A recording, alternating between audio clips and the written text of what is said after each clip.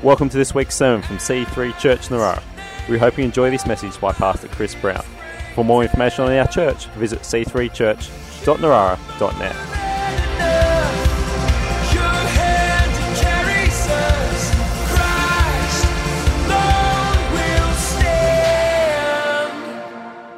Well, it's Father's Day, and I figure we might talk about fatherhood. In fact, this whole month we're talking about families and friendship. Next week, talk about friendships, real keys to how to build great friendships. And then, of course, we've got our Family Fun Day. And then at the end of the month, we're getting back into the First Peter series, and the passage that Ruth will be preaching from is on marriage. So the whole month has got this theme of families and friends. And as I said, today, being Father's Day, I want to talk about fatherhood. You know, when I first became a father, Ruth had stopped working full-time, and so that was a good financial challenge. And we had a mortgage in Sydney at the time, and the interest rates were 17%. And some of you may remember those days. That's right, 17%. And the company that I worked for had just been taken over, and we knew we were all going to lose our jobs. So we used to go into the office with nothing to do but wait for the phone call. And yet the funny thing is, I don't remember worrying about our finances when I became a father. All I remember was that I was just totally blown away and excited and full of joy and pride, and I just walked tall, and I think I maybe raised my voice a little when I went into the chemist to announce that I wanted to buy some nappies. You know, it was like, doesn't everyone realise I'm a father? You know, I was excited, and I had this new perspective on life, and I was thankful to God for this amazing gift, and I was also thankful to my wife in her role in bringing that child to earth, which some would argue is just a little harder than the father's contribution. And I would be one of them. But I also felt this weight of responsibility in a good way, this desire that, I'm a father, I want to be a good father. And at the same time, incredibly aware that I have no idea what I'm meant to do. I've had no training for this. There's no school course, no university program or subject that teaches you how to be a father. And of course, mothers would say, well, it's the same for us, but mothers just seem to do it better, intuitively.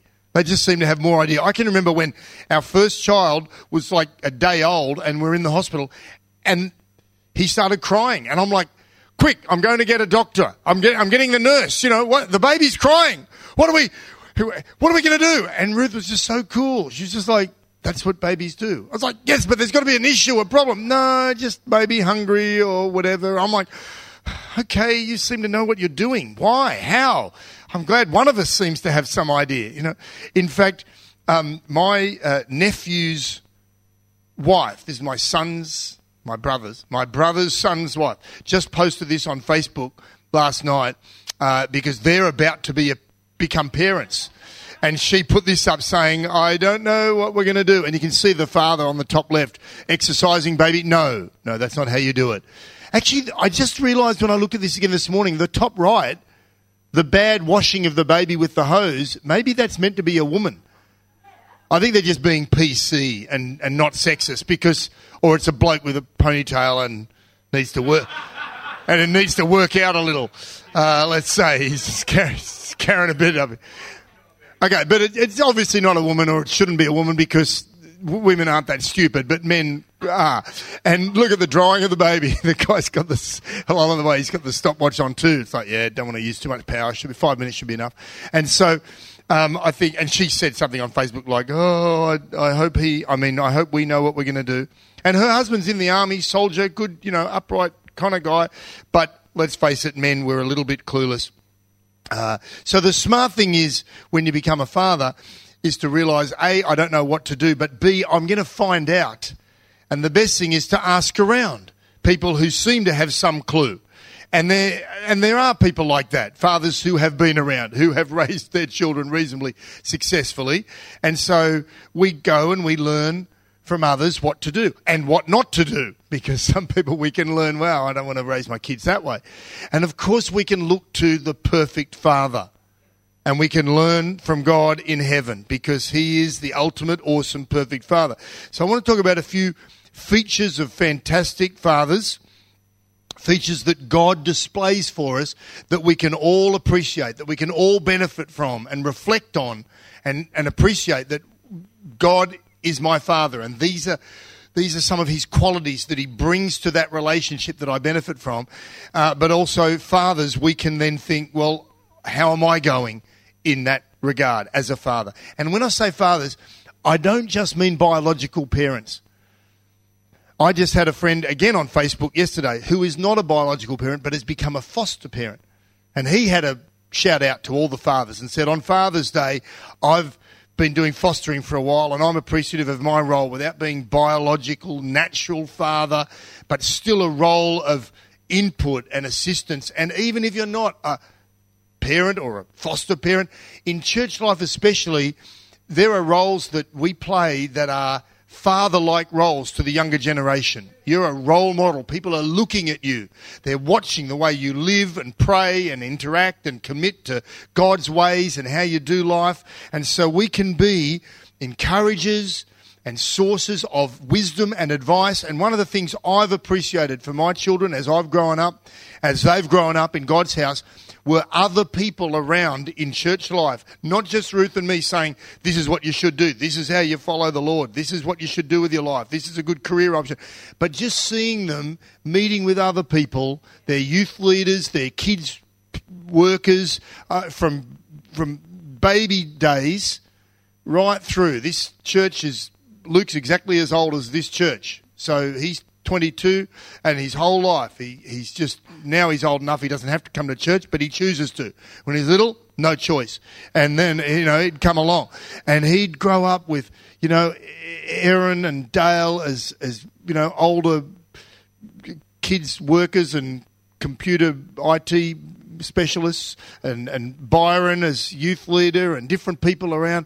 And so there are father-like figures in our lives, and as fathers and as men, any men, we have that opportunity to be those kind of roles and bring inspiration and instruction to the next generation. So, first obvious feature of a great dad that God brings to the table for us, and fathers, we want to do that as well, is of course the quality of love. God is loving. God is perfectly loving. And the Bible tells us so many times about God's love. And here's just a few examples. One verse you may have heard of before, John 3:16, which we're putting up in a difficult, challenging way for you. So there we go. So for God so loved the world that he gave his only Son, that whoever believes in him should not perish but have eternal life. And I love that God loved us. God gave his Son. And once you become a father, it gives you a newfound appreciation for what that must have meant for the Father. And yet in giving his Son, we can all become sons. And we all become part of the family of God. That's incredible, isn't it? And that love extends to the whole world. All of humanity. All throughout history. That love has been shown, proven, with Jesus coming and dying for us. And again, many scriptures, Ephesians chapter 2, listen to this. But God, in verses 4 and 5 in Ephesians 2, but God being rich in mercy because of the great love with which he loved us. I love that. God's got great love, but not only that, he's directed it to you. With great love with which he loved us, even when we were dead in our trespasses or sins, he's made us alive together with Christ. By grace you've been saved. And it goes on saying that we don't deserve it. We can't earn our relationship with God, our salvation, our eternal life. Just a gift, all because of his love. And then if you go into the Old Testament, let's look at Zephaniah. You didn't know that was in the Bible, did you? But there it is, a book called Zephaniah. No, that's not the verse we want. We want Zephaniah 3:17. Look at that. There's a prophetic word. I'll bring distress on mankind. Praise the Lord. Well, let's finish there. And with that, God bless you. Go home and meditate on that. That's your scripture memory for the... We want Zephaniah 3:17. And I'll take the rap and say that was my mistake in giving the wrong reference. But so I'll just read it out to you then. I will no longer bring distress on mankind, it says, indirectly. Because, the prophetic books in the Old Testament are often like this. There's a strong rebuke to the sins of Israel, and there's a promise if they repent and get right with God. And in 3:17 it says, the Lord your God is in your midst, a mighty one who will save. He will rejoice over you with gladness. He will quiet you by his love. He will exult over you with loud singing. That's it. Feel better? Yeah. All right. And one more nice one. Psalm 86 verse 15. But you, O God, are a God merciful and gracious, slow to anger and abounding in steadfast love and faithfulness. And as I said, many more verses that talk about God's love, that he is love, that nothing can separate us from his love, that in the New Testament it says you can call him Abba, Father.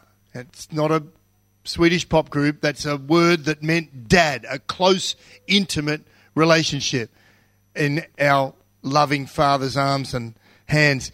And the fact is, they're not just words, but they're promises that we can walk into and experience. And if you've followed the Lord for any length of time, or any short length of time even, you'll start having experiences and stories and testimonies of how, yes, I know how God has loved me. I know how he's brought me through. And we've sung about that this morning, about his goodness and how he's walked through stuff with us and he carries us. And so, on Father's Day, we honour our fathers, our natural-born fathers, but obviously we want to appreciate and honour our perfect, ultimate Father in heaven. Because with our natural dads, we probably also, as part of that honour, need to bring some forgiveness along with us to cope with our father's humanity. And for some, that's a lot harder than others, because maybe their fathers really weren't there and really didn't step up to the plate and fulfill perhaps all that they were called to do. But we can still honour them. But of course, with our Father in heaven, he's perfect. And he's always perfectly caring, loving, leading, guiding, blessing each one of us. And, on Friday, Michael's dad, I went down to the memorial service for his dad, passed away recently, and it was obviously sad in some ways, but beautiful as well, because he died in the Lord, followed the Lord. They were members of this church for, I think, 20 years down in Sydney, and many, many people there, and just a great honour for this man of God who loved, the Lord and his wife and children and other people, and it was very moving. And part of the service that was very moving were the selected hymns that they had with some really beautiful lyrics, and one of them pointed to God's perfect father-like love for us, written way back in the 1800s. And I'll just read one of the verses that said about the Lord: Father-like, he tends and spares us. Well our feeble frame he knows. In his hand he gently bears us, rescues us from all our foes. Praise him, hallelujah, hallelujah, widely as his mercy flows. The Lord is just awesome. And I loved what Byron preached last week. He's talking about the parable of the lost son. This is the story Jesus told when the son asks for his inheritance early while his dad's still alive, takes it, takes off to another country, spends all the money, and then is so lost and destitute he comes back home cringing and wondering what sort of reception he's going to get, and the father just loves him, welcomes him home, and as Byron preached so well, he didn't get what he deserved. We don't get what we deserve when we turn to God, this perfect Father. And notice when the Father loves the Son that comes home, he doesn't just say it, he shows it. He shows it with his actions. He doesn't say, yeah, I love you, to a gritted tooth, all right. No, he says, come on, let's have a party, and put a ring on his finger and get a robe. He gives to him and blesses him, and it's the same. It's the same for us as fathers. You know, we need to know, we need to do more than just know that we love our kids. We feel that we love our kids, but the kids need to know that. The kids need to feel that. We need to make sure that the kids are actually receiving and appreciating and experiencing that love. So we want to do that. We want to emulate what God's doing for us, and love not just being a concept, not just I love my kids, you know. But what does it look like? Well, of course, we need to forgive our kids just as God forgives us. And that's not to say we don't notice it. We don't ignore when they do something wrong. We can get onto that in a second. But when kids are sorry, we really need to allow that relationship to be restored and strong and forgive them just as God does to us. Of course, it means that when we love our kids, we're going to provide for them. And we're going to make sure all their needs are met, but more than that, we're going to bless them. We're going to want good things for them. We don't just meet their bare needs. Imagine, you know, for your kid's birthday, unwrapping his gift and finding he's got a can of beans. Yay, you know, it's food. There you go, son. Be blessed. Yeah, Christmas time. Here, school shoes and polish. There you go. Yay, thanks, Dad. Yeah. You know, and wait, Mum's got some bed sheets for you. You need some new sheets. Hey, what do you get for Christmas? I got a bike. Yeah, I got sheets for my bed. You know, no, you don't do that, do you? You bless them. You want to abundantly bless them. You give them more than just what they barely need. You want to enrich their lives. And even though they could survive without the gifts you bring them, you know it's good for them when you give good gifts. And so make sure that, where does that attitude come from? Where's that heart, that thought come from? We're made in the image of God. That's from the Lord. And yet some people, when they approach God, think, oh no, God's angry. God doesn't like me. God doesn't want me to have, God will meet your needs, but not your greeds. Have you heard that? That's not in the Bible. God wants to bless us. In fact, Jesus said, you know, in the Sermon on the Mount, that famous passage you read in Matthew chapter 6 and 7, Jesus said, if you, though being evil, love that, look up the Greek word, means nothing but evil, right? So he's telling us the way it is. So if you're, though, he said, you know how to give good gifts to your kids, how much more will your Father in heaven give good things to those who ask him? So that's the attitude we've got to have and appreciate where God's coming from.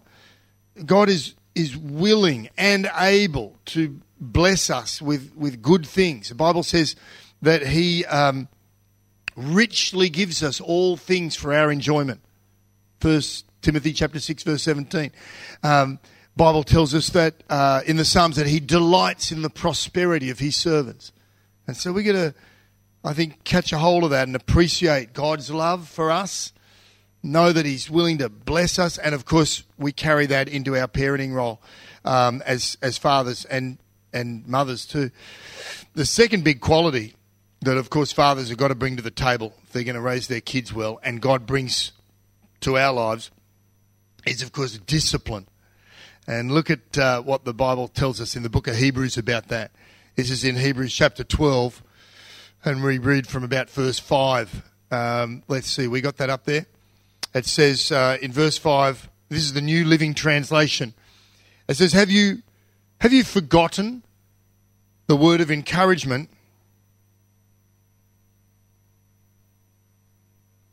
I'm just checking. I got a different, it's the New Living Translation, but we've obviously got slightly different versions. So I'll read from up here then. Have you completely forgotten this word of encouragement that addresses you as a father addresses his son? It says, and it mean, this is a quote from the book of Proverbs, chapter 3. My son, do not make light of the Lord's discipline. Do not lose heart when he rebukes you, because the Lord disciplines the one that he loves. He chastens everyone he accepts as his son.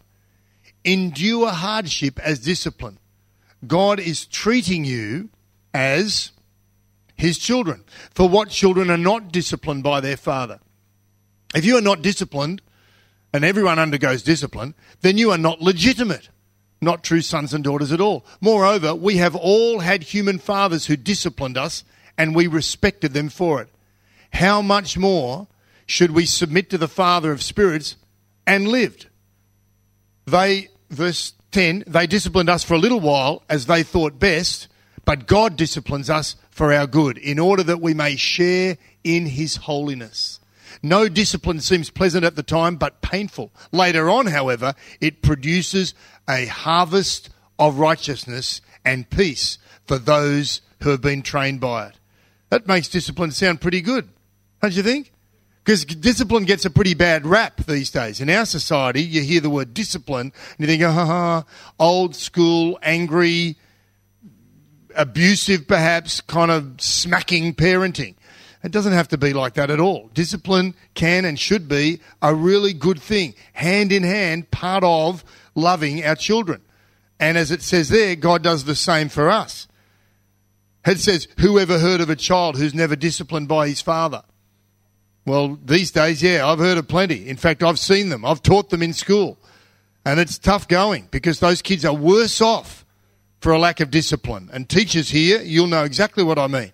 You think, wow, you can pick it. You can go into a classroom and within half an hour you can pretty well point out the kids who've got no discipline at home. And it makes hard going for them, not just for you as a teacher, but for other people around them and for them. Because discipline, as I said, it's not abusive. It's not crushing a child's spirit. It's training them. It's teaching them how to live life well. Discipline shows us what's right and wrong, how to live well, what to aim for, teaches us self-discipline. Starts out externally imposed, but it teaches you habits to realise this is how I should live. This is a good practice. This is a habit of discipline that I'm going to exercise. And then I can withstand some pressures that come later on that otherwise might crush me. For example, when Hudson, our eldest, left home to join the army, he was only 17 and they ship him off down to Wagga, to Kapuka, and you don't hear from them for weeks. And you're warned about this. You're told your child will make a phone call sometime after the second or the third week. It will be a short phone call, and they literally have to stand to attention to make the phone call. If they shift out of attention, their phones are taken from them, and it's all discipline, and it's all about breaking them down, building them up, and all that. And so we get this phone call after some weeks. Hi, Mum. Hi, Dad. Hudson, how you going? Oh, it's pretty full on. It's pretty full on down here.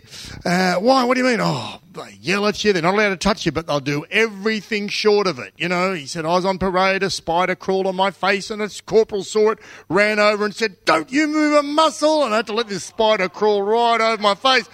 Oh, I was freaking out, but I couldn't move. And he said, there's some guys that have already packed it in. In the first 8 weeks, you're allowed to leave. And he said there are guys in hospital with stress. There's blokes that are broken down in tears. They make us, if one guy in the section of 20 guys or whatever, one of them gets one little crease wrong on the shirt, we've all got to do it again in the middle of the night. Get out of bed, do this, stand to attention. It's all. And I said, well, how are you going? And he said, well, I'm doing all right. And he said, they're, having a go at me, but I think you've trained me really well. And I'm quite prepared for it. And at that moment, I wasn't sure if that was a compliment or just a reflection on really bad parenting or just psycho parenting. I just thought, okay, I think that's a good thing. But then again, I wonder, these corporals yelling at him and Hudson's just thinking, you got nothing. My dad's a real mongrel, you got no idea. I'm thinking, oh, okay, is that good, and I think it was generally good. And maybe, come on, dads, you're usually a bit stricter on your first child, aren't you? And then, by the time you get your fourth, what is discipline, Bethany? No idea. But my father was in the military and I missed out, but I certainly brought my parenting to you learn from what you experience. So, anyway. So, but he's all right. He survived my parenting and the army. And, sorry, I've just lost a place here. So, I was talking about, discipline can train us, and teach us to be strong and resilient. I love what Glenn Gorian said a couple of weeks ago. For his little kids on the fridge, they've got a note that says, we do hard things. I thought that's an unusual kind of statement for little kids to put on the fridge. You know, normally it's like, you're a champion. I love you. Go for it, kids. Woo, have a great day at school. Smiley face. We do hard things. You know, and he said he wouldn't let his kids come home and talk about bullying. I loved that. I love that because this culture, you look sideways at a kid wrong way. I've been bullied. It's like, no, you just had an altercation with someone at school. Deal with it. It's okay. You don't have to call it bullying. It's just the drop of a hat. And we did the same with our kids. And again, with the little boys we've got that we're raising as foster parents. You know, Leroy, he's very good at sport. And I think that's a great platform to build discipline. If you're going to go for it, you want to do your best in sport, then you're going to need some discipline and you've got to put up with some hardship to get the best out of the God-given ability you've got in your body. And so I've trained him because he's won the school cross-country every year. And one year he was away, he missed it, but they sent him to the zone anyway because they knew he would have won. And now, you know, I don't think I could beat him over 2 or 3 kilometres, but this last year just haven't run with him, you know. But up until then, I'd push it and he's starting to push me over. And the last couple of years, he was like 8 or 9. And I'm doing 2 kilometres saying, come on, a bit faster. And I'm nearly dying to get under 9 minutes or whatever we were aiming for 2 kilometres. And so I'd always say to him and Keelan as well, come on, no pain, no gain, and all these little statements. And then a little while ago, I came home, I went for a run myself and I was running up the street and the boys were playing after school and our street's got a little bit of an incline, not massive, non-existent if you're Kale, who I ran with years ago, and just glided up and past. But for me, I'm struggling up there. And Keelan sees me coming, and sure enough, he can't help himself. Come on, Dad. No pain, no gain. Pain is weakness leaving your body. Yeah. Come on. If you're not feeling pain, you're not going fast enough. Come on. And he's going, like, shut up. I mean, yes, all right, Keelan, thank you. But last week, so Leroy won the school 800 metres. So he goes to the zone carnival. And I saw the results of 2 parenting styles in one race. So watch this, little girls. And Leroy did his best. And he didn't make it to the next level. And so he won't get dessert for a month. But, he was commended on his efforts. He did his best, but he got flogged at that level. You know, he wins at school and didn't win the next level, but he really does try his hardest, and I commend him for it. And he knows, you got to put it in. And 800 metres, if you ever did athletics, you'll know is a really tough event. You can't win the 800 metres without feeling some really tough pain. Your body's starting to freak out. And I saw a girls, they were about under 10s or 11s, girls 800 metre race, and I was at the top of the straight, so they run about 300 metres, and then they go past the top and they start. The first lap, a girl coming in about 5th tripped against another girl and fell over, just sprawled on the ground, and the race kept going. And she got up in probably 10th, 12th place and had to try and catch up. So then they go around, and I'll get back to her in a second, but then as they came around to the top straight at, the final, I've done 700 metres now, a little girl came round the corner screaming and crying for her mother. Mummy! Mummy! And she's crying. And her friend from school, the other representative from the school, is encouraging her and running along with her. Mummy! And I think, okay, she's feeling pain. Mummy hopefully will just meet her on the finish line. But oh no, Mummy comes running over and starts screaming out at the child, and the child's coming into the straight, and the mum's calling out her name, Tara, Tara, Tara, Tara, Tara, here I am. And the mother's screaming, and they're both screaming, and they can't hear each other because they're both screaming. Finally, the little girl hears the mum, turns around, and the mum's at the top of the straight. The girl's now got like 80 metres to run, and ironically runs to her mother because she's in such pain she can't run, but runs to mum. And the mum just hugs her and holds her, and Okay, now there may be more in the backstory, okay? I'm not just, there's more than I know. But it is the zone, which means this girl has already won at school or come second or third, so she can run 800 metres. So she's done it before, but for some reason now she's finding it painful. Maybe she's not used to not winning. I don't know. But anyway, and I just thought, oh, surely not. But sure enough, the mother, even the officials came and said, you can finish the race with her if you like. You want to just walk down the side? I thought, yes, if you start something, finish it. If you feel a bit of pain, get through it. Come on, teach the kids some tenacity and endurance. Oh, no. So off the mother went, it's all right. Like I said, maybe there's more to the story, but I just thought that's pretty insipid. Anyway, I just figure, come on, you got to teach your kids to put it in a bit. Meanwhile, back to girl number one who had been flattened.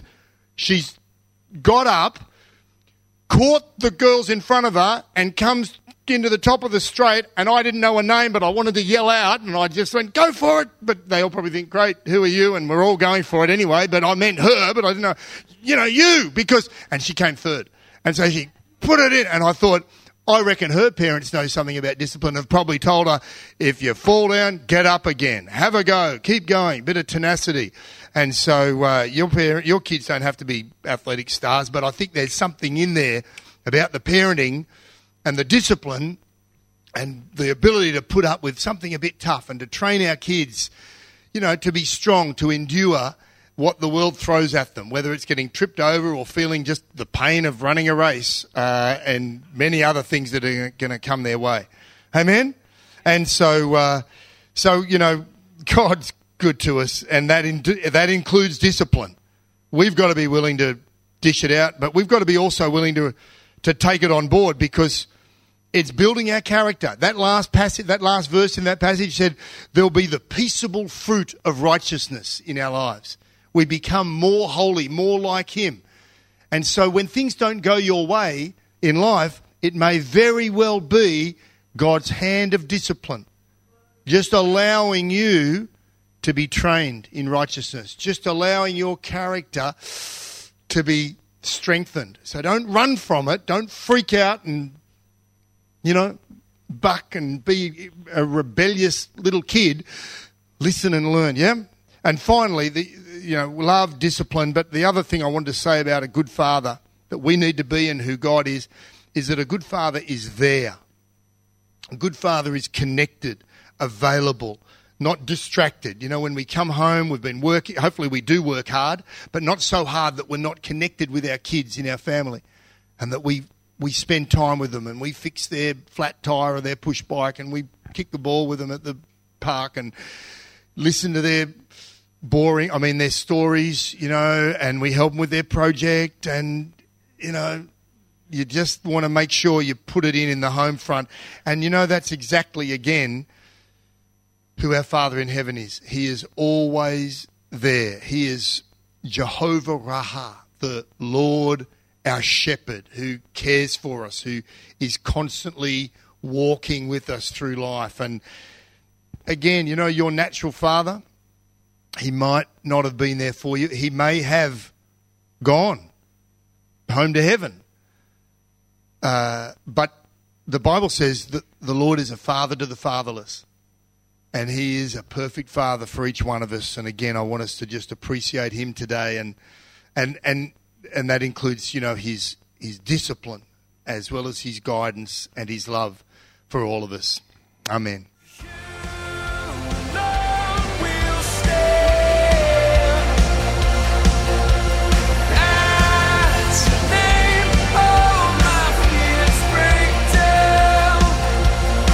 We hope you have enjoyed this week's sermon. For more information or to contact us, visit c3church.narara.net.